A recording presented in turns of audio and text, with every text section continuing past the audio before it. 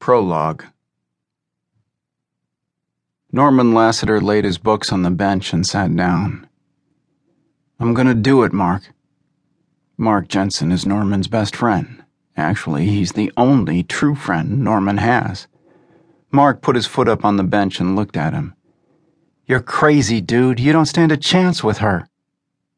Norman knew what he meant and why. It's not that Norman is stupid. In fact, he's a straight-A student. He's also athletic, a starter on the varsity football team.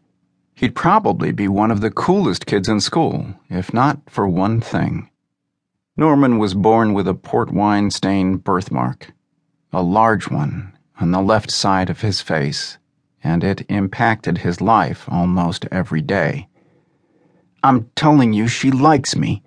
We sit near each other in chemistry, and she always says hi." Mark rolled his eyes. "She's just being polite, dude. That's what girls like her do to guys like us." "What do you mean, guys like us?"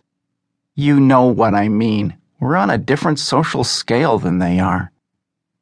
Norman understood, but remained steadfast. "I don't think so. I think she really likes me. I've always been too scared to ask a girl out. I'm not going to back down this time. Prom is in 3 weeks, and I'm going with her." The her they're talking about is Marcy Walker. Tall and thin, with jet black hair that falls to her mid-back, and large green eyes that made Norman blush to just think about. She was one of the cool girls. Mark was clearly not convinced. "I don't want to see you crash and burn, man." "Don't worry about me. I'll be fine." Norman did his best to sound confident, but inside he was terrified. He's tall and well-built, but it seemed the girls could never get past his birthmark. He's convinced Marcy is different. Even though they're sitting in the shade, both boys are sweating in the early summer of San Antonio. Mark took his foot off the bench and sat down next to his friend. "When are you going to ask her?" "After football practice tomorrow. The cheerleaders practice in the gym, and I'll catch her there." Mark put his arm over Norman's shoulders. "Well, if I can't talk you out of it, I'll wish you good luck. Call and let me know how it goes." "I will." Practice ran longer than usual the next day, and Norman was afraid he'd missed his chance. He ran over toward the gym, still in his uniform and carrying his helmet. He spotted Marcy and 2 friends coming out of the locker room. "Marcy!" She looked, but kept walking. "Marcy!" This time she stopped and turned toward him. The 2 girlfriends stopped too.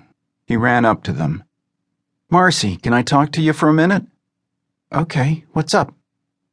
She didn't move, and neither did the other 2 girls. Norman stared into those green eyes, unsure what to do, so he plunged ahead. Well, I was hoping you would go to prom with me." The 2 girlfriends giggled, and Marcy looked embarrassed. "No." "You sure?" "I'm sure. The answer is no." Norman couldn't help himself. "Why not?" The 2 girls rolled their eyes and laughed out loud. Marcy looked angry. "Because I'm not going to my senior prom with a guy who has a bloodstain on his face." She turned and walked away, looping arms with her girlfriends, her black hair flowing behind her.